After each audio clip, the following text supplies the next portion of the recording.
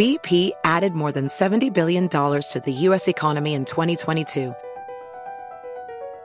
Investments like acquiring America's largest biogas producer, Archaea Energy, and starting up new infrastructure in the Gulf of Mexico. It's and, not or. See what doing both means for energy nationwide at bp.com/investing in America.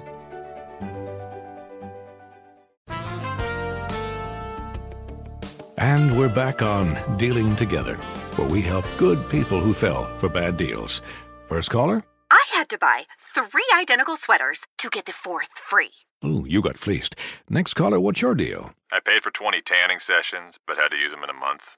Now I'm orange. Ooh, you got burned. Next caller. I traded in my old Samsung at AT&T for a new Samsung Galaxy S24 Plus. How's that bad? I got to choose from their best plans. So, what went wrong? Oh, nothing went wrong. And you're calling to... To request a song? You want a song. Of course. The choice is yours. Our best smartphone deals. Your choice of plan. Learn how to get the new Samsung Galaxy S24 Plus with Galaxy AI on us with eligible trade-in. AT&T. Connecting changes everything. Offers vary by device, subject to change. S24 plus 256 gigabyte offer available for a limited time. Terms and restrictions apply. See att.com/Samsung for details. This episode is brought to you by Navy Federal Credit Union. At Navy Federal, it's been the mission to help the military community for over 90 years. And not just help them, but do everything to make sure they not only grow, but flourish. That's why Navy Federal Credit Union has all kinds of great savings and investment options like share certificates with sky-high rates. So don't hesitate. Start growing your finances today with a variety of savings and investment options. Navy Federal Credit Union. Our members are the mission. Savings products insured by NCUA. Investment products are not insured, not obligations of Navy Federal and may lose value. Bring spring color inside this season with Behr Premium Plus paint, starting at just $28.98 a gallon at the Home Depot. Add a pop of blue to your kitchen with the Behr exclusive color Arrowhead Lake, or a splash of Amazon Jungle to your living room. Bring a cool breeze to your bathroom with Sea Glass, or accent your bedroom with sunrise-inspired colors like Coral Cloud and Dark Crimson. Let your creativity bloom this spring with Behr Premium Plus paint starting at just $28.98 a gallon at the Home Depot. How doers get more done. Infiniti presents a new chapter in luxury, the premiere of the all-new 2025 Infiniti QX80, live March 20th from the Edge at Hudson Yards in New York City, featuring a performance by John Batiste. The all-new 2025 Infiniti QX80 is an SUV designed to help every passenger feel just right. Be the first to see it March 20th at 7 p.m. Eastern, only on iHeartRadio's YouTube channel. Save the date at new-QX80.com. Don't miss it. 2025 QX80 coming this summer. Brought to you by Toyota. Let's go places. Welcome to Forward Thinking. Hi, and welcome to Forward Thinking, the podcast that looks at the future and says, I feel the earth move under my feet. I'm Lauren Vogelbaum. And I'm Joe McCormick, and our regular host, Jonathan Strickland, is not with us today. He is having a beautiful vacation. Yes, hopefully not along a fault line anywhere, which introduces today's topic, which is earthquakes. After we did our supervolcano episode, we received a couple messages, one from Jacob via Twitter and one from Matt via Facebook, who both wrote in to request an episode about another big disaster, earthquakes. Yeah, and not just about what earthquakes are and how they work, of course, but seeing as this is forward thinking, what are we going to do about them in the future? Will we ever be able to predict earthquakes and understand what causes them, when and where they're going to happen, and how to stop them and protect against them? Oh, sure, and especially that protect against them thing, because even if we can't predict them, how can we prepare ourselves better for them? Sure, and I'm sure one of the reasons people want to know about earthquakes right around now is the grand trailer for this movie that's out this summer called San Andreas. Yeah, that came out on May 29th, I believe. It features The Rock. Right. It's not a Grand Theft Auto movie. It is a movie about a big earthquake in the tradition of other movies about big disasters where stuff falls over. Yeah, lots of stuff falls over, as it turns out. I have not seen this movie. I'm probably not going to, but I gotta be honest. I saw the trailer when I was in the theater watching Mad Max Fury Road, and it was hilarious. I I have to say that I laughed through that entire trailer, and I felt kind of bad about it at the time, because although I knew that those digital people were fine, like no digital people were harmed in the making of those digital effects shots, earthquakes are very serious matters, of course. Right, they're a terrifying and unpredictable attack upon our placid urban lives, and a lot of times they seem to come out of nowhere and they can kill thousands of people. And so, of course, earthquakes are worth understanding to figure out, not just for the pure science of it, but to save lives. Oh, of course, yeah. And the thing, of course, about the ground that we stand on is that it is not solid at all. Well, I mean, I'd say it is solid, it's but semi-solid. It's not what, stationary, should we say? Yes, and not just in the way that planet Earth is like a spaceship. The ground is always moving. Earth's crust is made up of continent-sized slabs of rock called tectonic plates, which are constantly moving and rubbing up against each other, or pushing over or under one another, or moving slightly apart. And that's fine. That's great. I don't know if that's fine. Yeah, sure, it's fine. Well, it's normally on a day-to-day basis, it's usually fine. But sometimes those edges, those faults, can crack or slip against each other abruptly, causing these very powerful vibrations to shake the edges of those plates in patterns radiating outward from the point of that slippery origin. And those vibrations, aka seismic waves, are what we feel as earthquakes. Yeah, I was trying to think of a good analogy for how earthquakes are created at a scale that we can experiment with, and I think this sort of works. If you put on some rubber-soled shoes and then try to walk along on, say, like a hardwood floor or like a basketball gym floor without lifting your feet, just scooting your shoes along, what you'll probably notice if your shoe scooting experience is anything like mine is that for a certain length of the slide, the shoe will move kind of smoothly, but every now and then it'll sort of get caught for a second. The forward momentum will briefly pause, and then you'll experience a sort of sudden jolt forward, sometimes accompanied by the classic vibratory sounds of scooting. Scoot. And these vibrations you can think of as being kind of analogous to what's happening when these plates are scooting against each other. Sure. And researchers think that it's a buildup of potential energy over periods of time that are not, to our knowledge, predictable yet. But we'll address that question later in this episode. Yes. But earthquakes happen constantly. All the time. Oh, yeah. The U.S. Geological Survey estimates that as many as 1.3 million earthquakes happen every year, and that's just the ones that are over a 2.0 on the Richter scale, which is the point at which humans can feel them. Right, and then it's not even just the primary effects of the vibration of the ground of the earthquake, right? Earthquakes have lots of secondary causes that can become disasters on their own. Oh, of course. There's a tsunami and avalanches and landslides and liquefaction, which is a thing where solid ground starts acting like a liquid, which and flooding and, the collapse of human-made structures and the lack of resources and the aftermath that ensues and all of these terrible things. Of course, yeah. So we have very good reason to want to understand how earthquakes work and what we can do about them. So I figured we should start by going back a little bit and looking at how our understanding of earthquakes developed over time. Yeah. I bet people had some interesting ideas about earthquakes in ancient times. Well, you'd be right. So the ancient world, of course, experienced plenty of earthquakes, just as many earthquakes as we do today.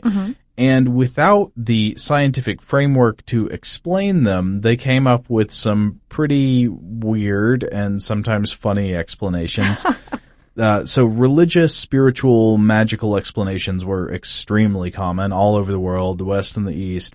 People sort of explained earthquakes as often as divine punishments or divine portents. Gods were either like giving a warning or were angry and issuing punishment. I found this one funny example of both the magical explanations given by the ancients and some of the practical explanations, and these are chronicled in the writings of the Roman historian Ammianus Marcellinus, who is a soldier by trade, and he lived during the 4th century CE, and he wrote a surviving history at the time. And he has a little discourse on earthquakes, and what he says is that when you're talking about earthquakes, quote, in all priestly ceremonies, whether ritual or pontifical, care is taken not at such times to name one god more than another for fear of impiety, since it is quite uncertain which god causes these visitations. I love that. They didn't want to assign blame without all the facts. Yeah.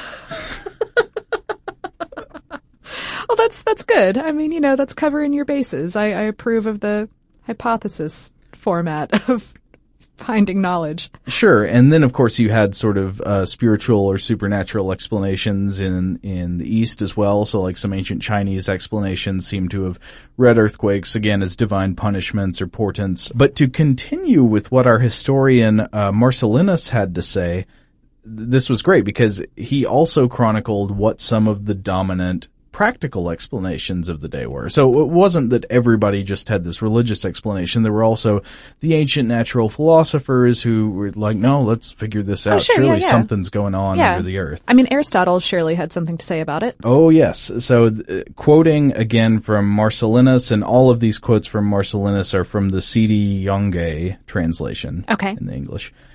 But as the various opinions among which Aristotle wavers and hesitates suggest, earthquakes are engendered either in small caverns under the earth, because of the waters pouring through them with a more rapid motion than usual, or, as Anaxagoras affirms, they arise from the force of wind penetrating the lower parts of the earth, which, when they have got down to the encrusted solid mass, finding no vent holes, shake those portions in their solid state, into which they have got entrance when in a state of solution. And this is corroborated by the observation that at such times no breezes of wind are felt by us above the ground, because the winds are occupied in the lowest recesses of the earth. Oh, that's delightful. That is so delightfully incorrect. Yeah. I adore that. Yeah, so I think the idea that was being propagated at the time by Aristotle and some of the other, well, not at the time by Aristotle, but had previously been propagated by Aristotle and then continued to be believed by many people, was something having to do with the exchange of gases like wind and evaporation under the earth. And sometimes when like gases or evaporating vapors would get trapped under the earth, sometimes they'd be released in a big burst. Sure. Although I suppose it is interesting that they were thinking about liquids and the motion that propagates in liquids, because earthquakes are in fact caused by waves of energy, which at their time was analogous. So analogous. Whichever, yes, that thing. Yeah, but I'm sure they probably weren't quite thinking yet of the idea of propagation of waves through rock, which must have seemed kind impossible. of, silliness. Sure. So, as with many subject areas, see cosmology and physics and plenty of things, Aristotle's ideas held sway for a long, long time in Europe and in the Islamic world, despite the fact that they were super, super wrong. Don't get me wrong about Aristotle. I'm not saying he was stupid. He was obviously a super smart guy of the ancient world. I guess just everybody must have assumed he was right about everything. That's what they did for a long time. It's kind of depressing. It's kind of funny if you've never done this, look up what Galileo overthrew about Aristotelian physics, and it'll just kind of make you wonder, how did people miss this for so long? It seemed so easy to figure out. Yeah. But anyway, Aristotle's ideas about earthquakes were very popular until the early modern period in Europe, and then some other physical explanations for earthquakes began to take hold in some circles, like explanations involving fire and explosive properties. Just one example, what if iron is reacting with sulfur deep under the ground, and this explosive chemical reaction is causing earthquakes? Okay. Even kind of makes sense because you can see earthquakes sometimes are happening around fault lines, which they didn't know about then. But but around volcanoes, which they certainly knew about. Yeah, bingo. And that volcanoes have this explosive fiery element. Eventually, however, we started to get some more correct ideas about seismology. And according to a brief history of seismology given by Duncan Carr Agnew, which was my source on most of this historical stuff, one of the main events that seemed to trigger the modern era of earthquake research was the Lisbon earthquake of 1755, which was huge. Oh, yeah. And had crazy effects throughout Europe, including causing seiches, I believe it's seiches, which are standing waves in these enclosed bodies of water. So if you've ever seen standing waves in water, it's where instead of the waves propagating along the surface, they sort of bob back and forth. Ooh. It looks really crazy. All right. Especially if you were going to see that in, like, the lake. Oh, yeah, yeah. Or, I don't know, I'm picturing the scene in Jurassic Park where the cup of water is just going. No. But not like that. Oh, like yeah, if it just continually bounced back and forth. Weird, bouncy way. Yeah. Yeah, I do not want. Creepy. So this event caused some writers at the time to sort of see the effects of an earthquake as pressure waves, propagating outward from a source through the elasticity of the rock in the Earth's crust, kind of like sound emanates through a solid medium. Mm-hmm. And from this time through the 1800s, people began to study earthquakes more scientifically. But you can kind of understand the difficulty they would have, because think about it. How do you study earthquakes? You can't, like, cause an earthquake, especially not with the technology of the time. Mm-hmm. And you can't predict when they're going to happen to set up your equipment. Right. So it was very much an exercise in sort of gathering what data you could after the event and then trying to sort of do backwards experiments by analyzing the data you had available to you, which is very difficult to do. Oh, sure. Especially, given the technology of the time and the lack of electricity, let alone computers and all of that stuff. Although the first step, I would say, was around the mid-1800s when one Robert Mallet actually coined the term seismology. Yeah, and he also sort of brought a quantitative approach to studying wave propagation through the Earth. He was big into looking at maps and collecting all kinds of data and analyzing it quantitatively. But then, of course, one of the big things that's led to the modern era of studying wave propagation through the Earth has been the development of seismometers, or seismometers, as one might say for some reason. Those being machines that detect seismic waves. Seismographs, which I think is the more frequently used term in popular culture at any rate, are seismometers that record those waves, and many seismometers are in fact seismographs. Yeah, it would obviously not be very helpful to detect waves and then forget about them. No. And actually there's historical records of these from way before the 1800s. Yeah, I think we don't fully understand exactly everything about this ancient one, but the idea is that the first mechanical seismometer was created in ancient China by the Han Chinese inventor and general all-purpose genius Chang Heng in the year 132 CE. Oh my goodness. And supposedly this device could tell the operator from which direction the vibrations of an earthquake originated. And even on at least one occasion, anecdotally, it recorded an earthquake that humans could not feel. So it was like too faint for humans to know there had been one. But the machine said, hey, there's an earthquake over here. Cool. During that wave of interest, in the 1800s, several mechanical models were produced and kind of refined. By 1903, we saw the first electromagnetic seismometer, and then digital equipment and data processing technology started to be developed around the 1970s or so. We could probably do an entire series of episodes about seismometer technology, and maybe that's a thing. I'll poke Jonathan and see if he wants to do some episodes about that on tech stuff. Oh yeah. Because there is so much out there, and it's kind of fascinating. Maybe it would be better in video because it's a whole lot of pictures of pendulums working in different ways and spring-loaded things. Dude, I'll listen to Jonathan talk about some pendulums. I bet he'd do a good job. I bet he would. Okay, no, wait. How about some related technology? What about technology to measure those secondary effects of earthquakes that we were talking about earlier? Yeah, there's some, I think within the past few decades, a device called a tsunameter. I think I'm saying that correctly. Tsunameter?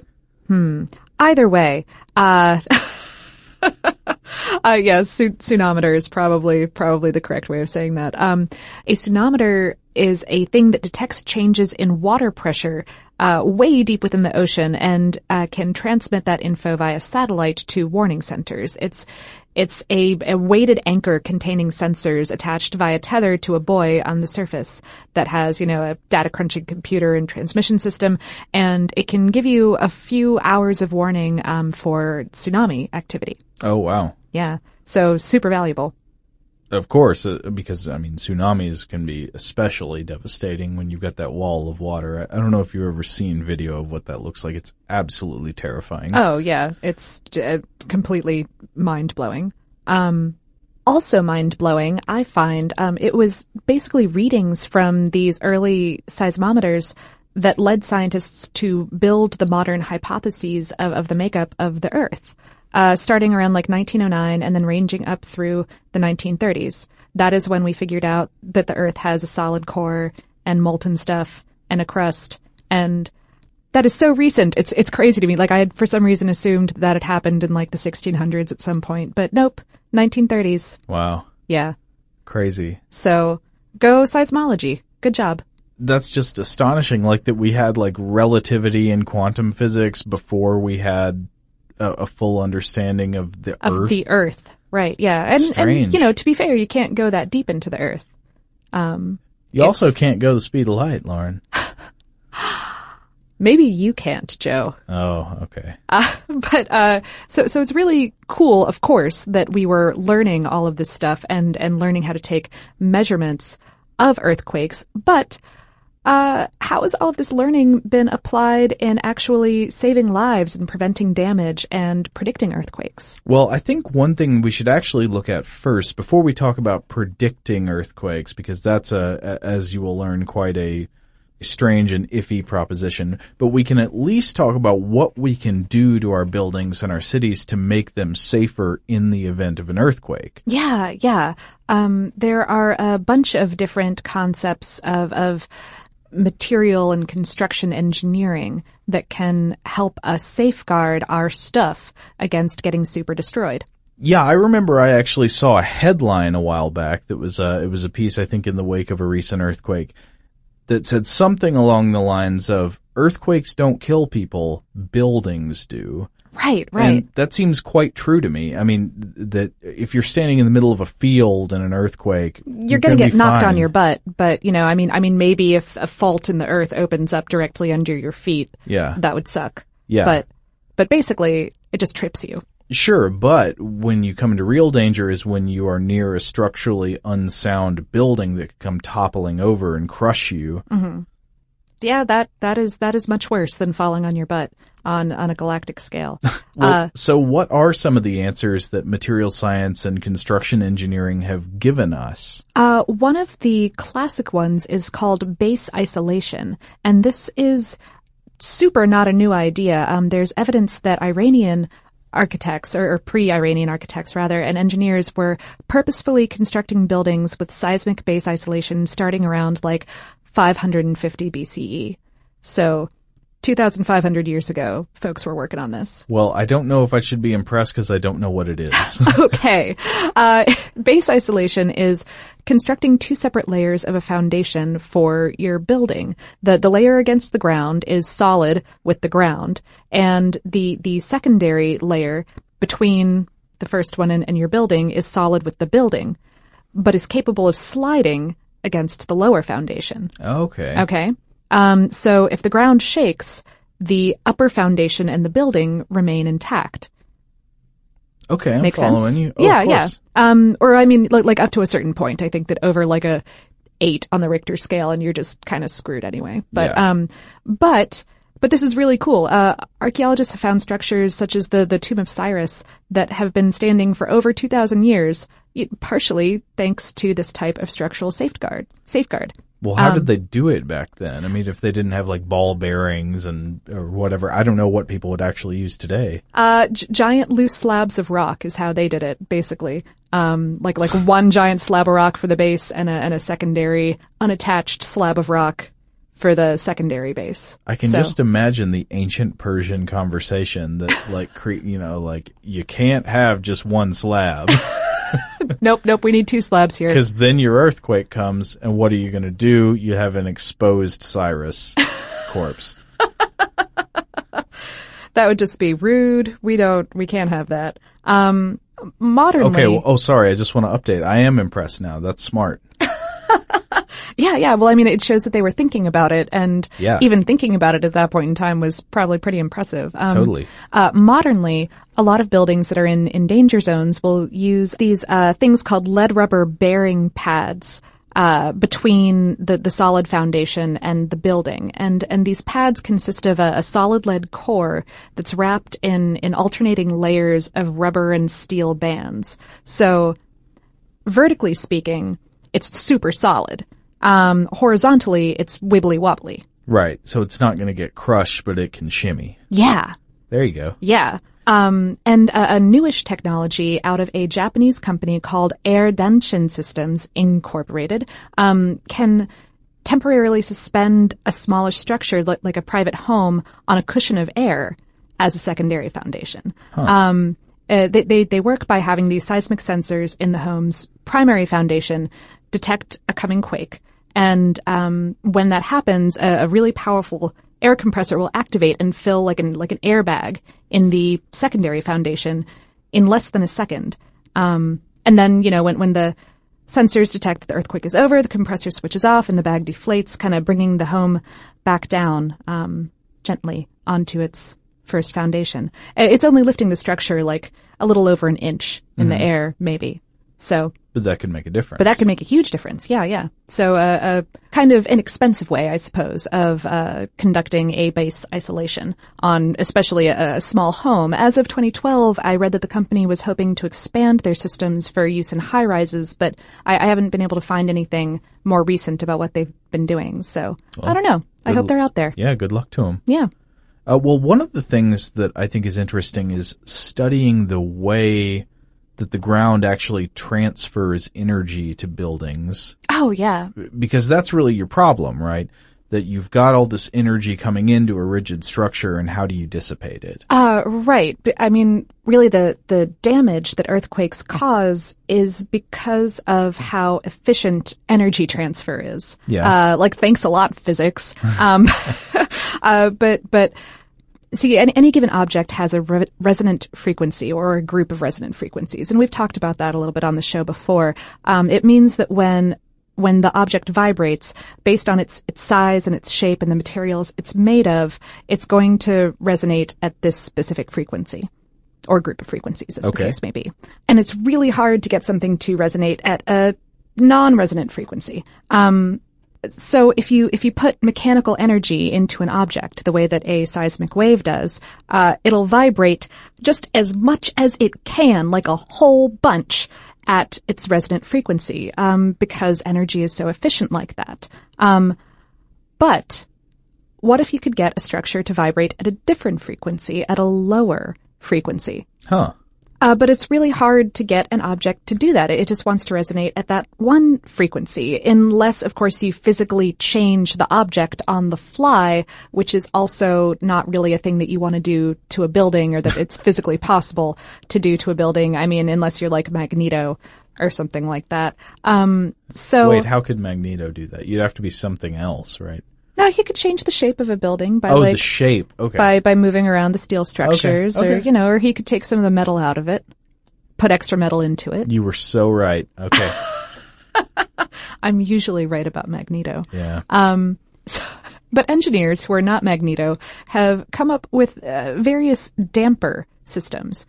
One that's really great for skyscrapers is called a tuned mass damper. And in the system, you suspend like a big ol' massive thing near the top of a skyscraper. It can be held in place with like fluid cushions or hydraulics or springs or cables or some wacky combination of the above. And the mass and the hang of the system is tuned precisely to the resonant frequency of the building, so that when an earthquake hits, the building rocks one way and the system rocks in the opposite direction. Huh. Which helps reduce or kind of balance out the forces that are acting on the building, thus preventing damage.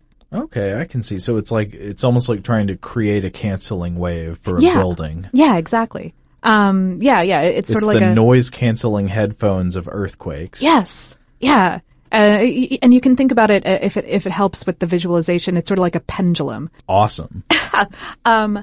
Another thing that engineers do to help to help prevent damage to buildings is by bracing.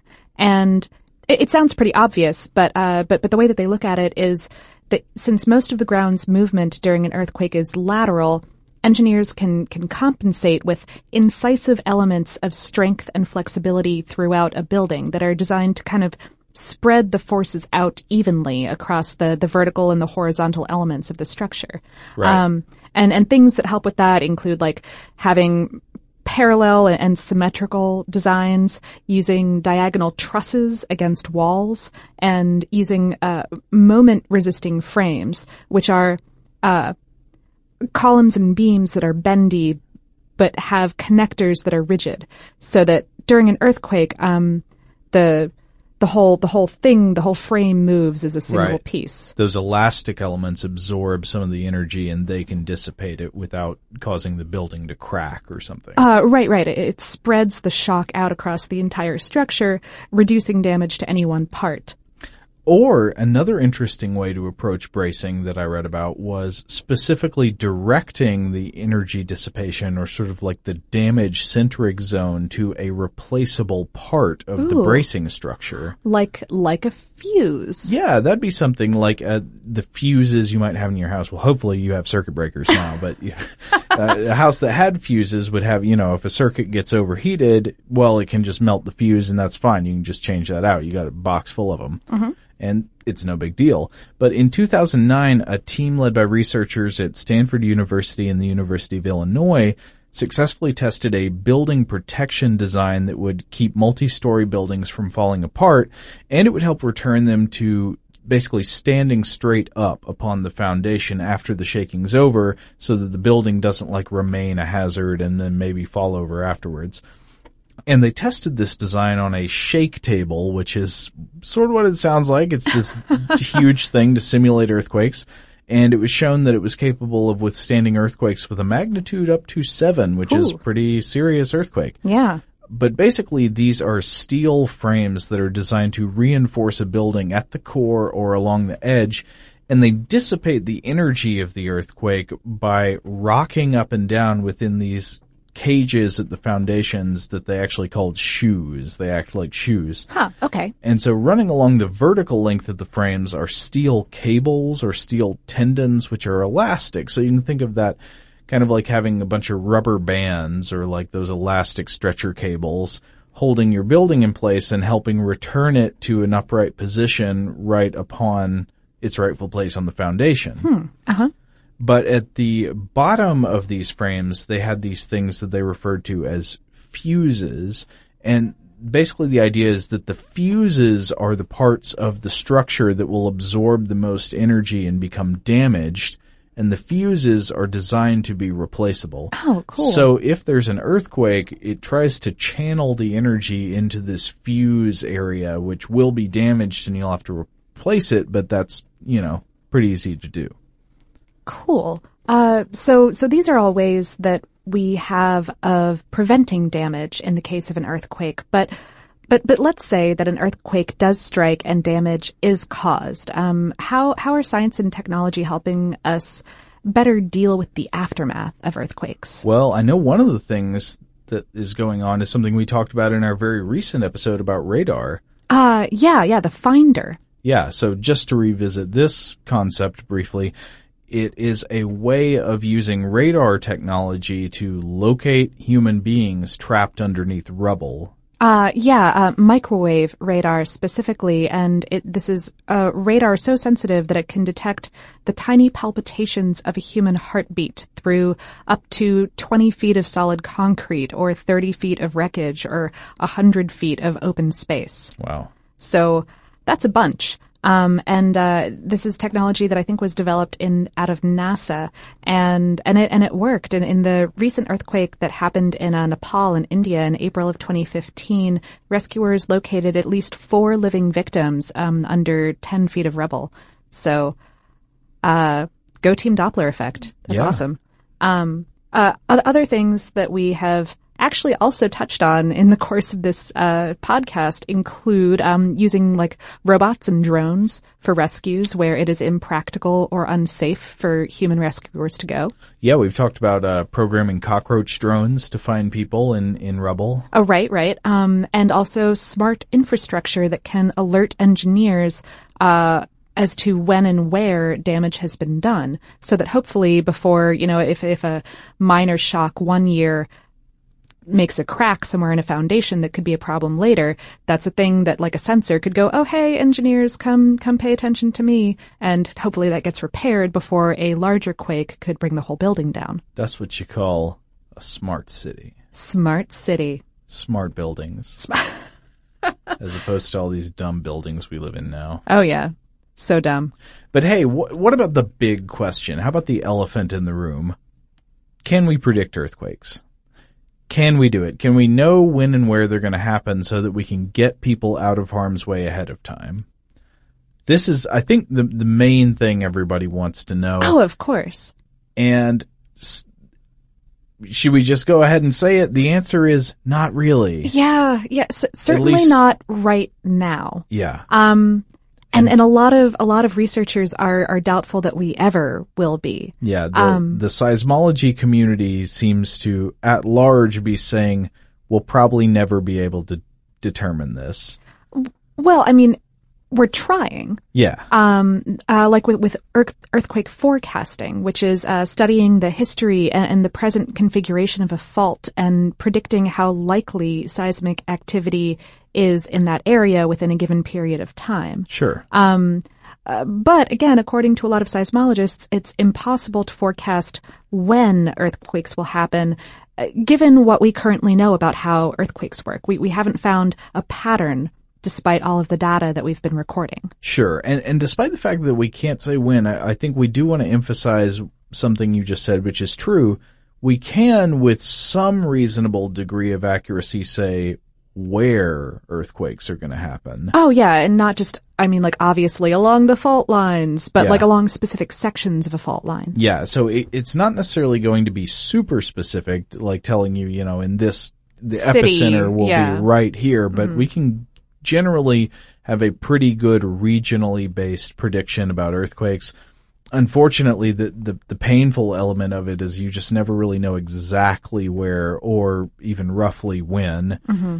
And there's actually a good article in the Washington Post about this by the writer Joel Achenbach, who talks about the frustration of scientists who sort of have this knowledge. Like he talks about how the earthquake scientists predicted that Kathmandu would be vulnerable to an earthquake, that something was coming there, but they couldn't which of course say it did. It did in April of this year, and they couldn't say when. And then when it happens, it's just kind of this sense of frustration and like, well, we sort of knew, but and there wasn't that much that we could do about it because, you can't.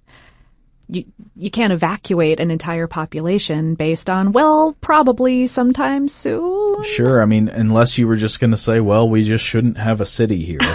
And then on top of that, there can be unknown fault lines in places that we're not even, really privy to. Like there can be earthquakes in places that surprise us. They'll happen less often, but they will happen. Oh, sure. And fault lines are not these straight, perfect map lines. They're very jagged and crooked and can go around to interesting new places that you didn't think that they would go. Sure. Yeah. One thing is that when you have an earthquake in one place, it can dissipate energy that puts stress on another part of the tectonic plate or another part of the fault line where you wouldn't have expected an earthquake before, and we won't necessarily know it's going to happen until it happens.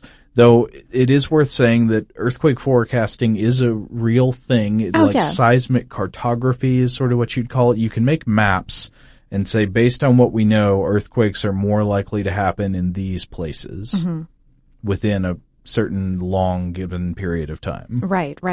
And there are relatively early warning networks. As digital communication technology has improved,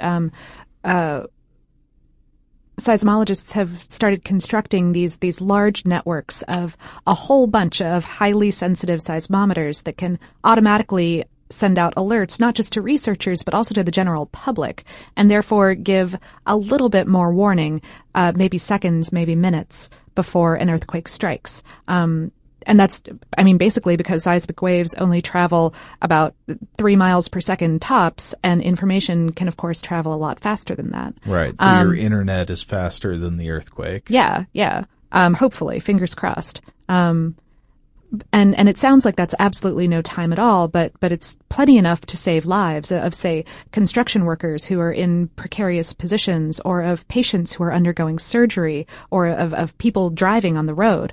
And it also allows emergency responders time to begin to prepare. Yeah, certainly. Even if it's just having a siren go off or something, that could potentially be useful. Oh, absolutely. But of course, what people really want to know is, can we get much further ahead of the game? Mm-hmm. And one of the big things that often comes up when you hear people saying, no, I think we can predict earthquakes maybe weeks ahead of time, is animals. Oh, right. Yeah, there are all of these kind of circumstantial reports of animal behavior changing dramatically a week or two before an earthquake. Yeah, people have reported this for years. Supposedly, according to scores of anecdotes, fish, birds, rats, reptiles, whatever, all kinds of animals start acting super weird before a seismic event strikes. One early record is that the ancient Greeks reported that animals, including rats and snakes, deserted the city of Helike en masse before a huge earthquake destroyed it in the 4th century BCE. Oh, weird. But whether or not that's true, we would need to verify that it's a continuously occurring scientific phenomenon, not necessarily like just something that happened once. Right, because the behavior of, for example, rats and snakes is relatively ineffable. Sometimes they just do stuff. Yeah, sure. Can animals really predict earthquakes well in advance? Number one, that would be a really useful fact. If it were true, it would help us save lives, so it's worth studying. Unfortunately, this is one of those weird questions that's just really hard to answer. It seems to me, based on my reading, that generally most scientists are pretty skeptical about using animals to predict earthquakes. Mm-hmm. Some researchers have claimed to discover links between animals and earthquakes, but the larger scientific community seems to remain pretty unconvinced. Unsurprisingly, one person who likes this idea is the biologist and parapsychologist Rupert Sheldrake. He's expressed fondness for the idea that animals can predict seismic activity, though if you know anything about this guy, Sheldrake is one of those interesting people who's very smart, but it seems to me just generally in favor of whatever ideas are opposed to the mainstream scientific establishment. So, he's into paranormal phenomena and he's the guy who promotes the concept of the morphic resonance, that matter has a memory and stuff like that. But there actually are some studies that we could look at. Like, some people have claimed that animals might be using their extrasensory auditory capabilities to detect sounds outside the normal hearing range or something like that. And some of these claims are totally believable when they concern animals going nuts directly before an earthquake, but not so much weeks before, because if it's right before the earthquake strikes, that could be the same kind of thing we're talking about with these digital instruments. sensors. Yeah, sure. Exactly. It could be the earliest foreshocks or just that first P wave that hits before the subsequent shocks do. Mm-hmm.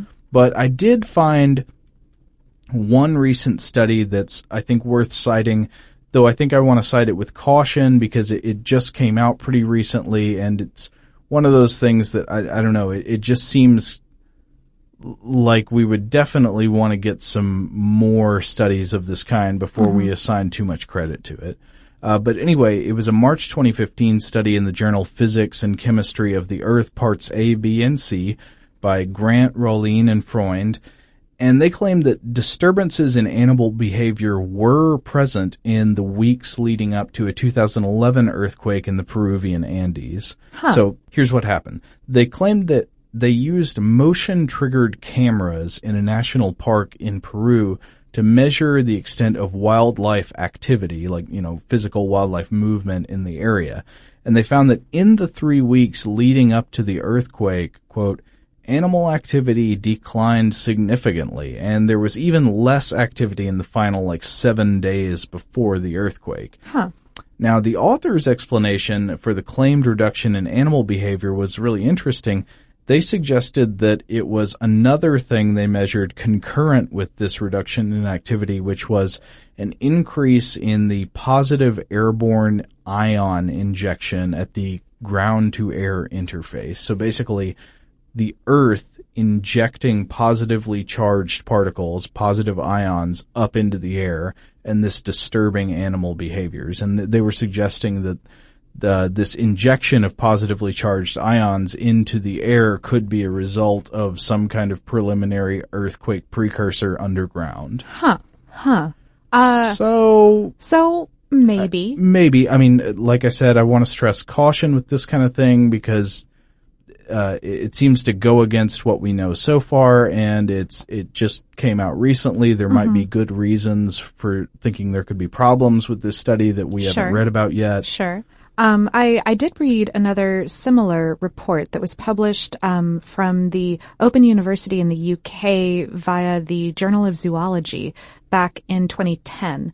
And they were reporting that 5 days before an earthquake struck Italy in 2009, 96% of the male toads in a population abandoned their breeding site. Their normal behavior would have been to have stayed through the spawning, but they just kind of up and left.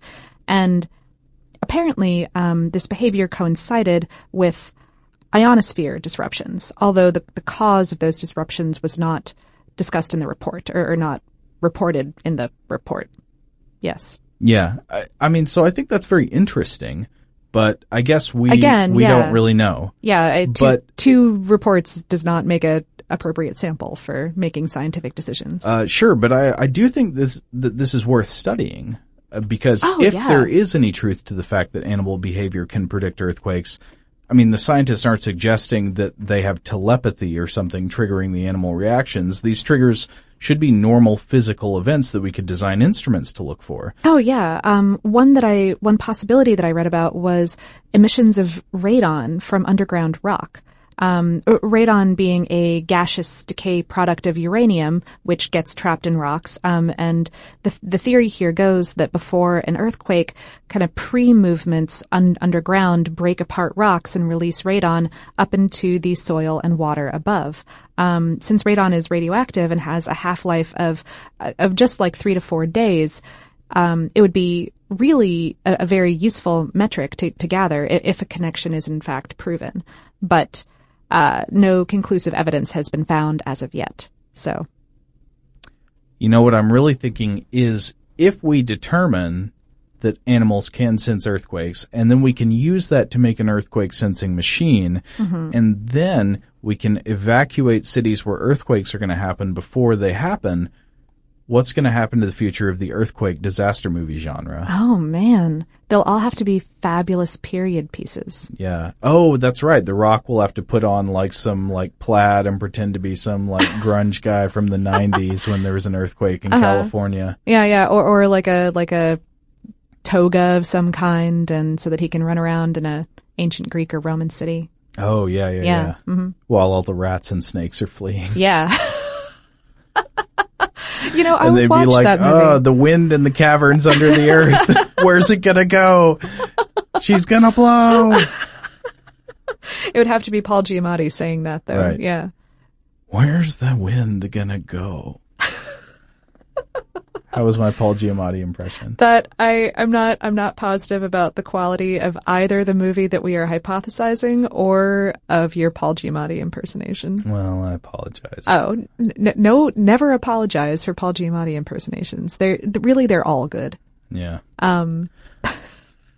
Well, anyway, bringing it back a little bit. Well, I do think that this is really interesting, and even if it turns out to be the case, which a lot of seismologists think is the case, that we will never be able to predict earthquakes, we can at least make our cities better. We can make our buildings better. We can do a better job protecting ourselves when the earthquakes do strike. And who knows, maybe one day we will find out that we can predict them ahead of time. Yeah. And this isn't even for new cities alone. There are lots of ways that engineers are looking at for retrofitting buildings to make them stronger in places that we strongly suspect a quake will strike eventually. Yeah, so let's look at those seismographic maps and get to work. Yeah.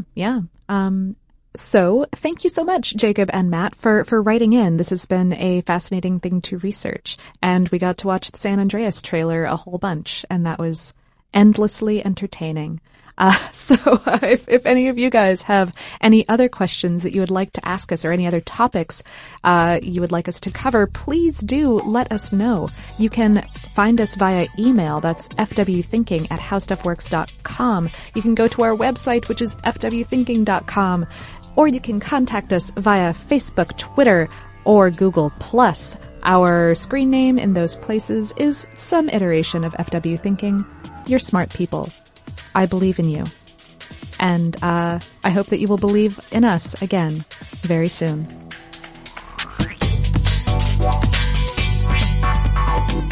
For more on this topic and the future of technology, visit forwardthinking.com.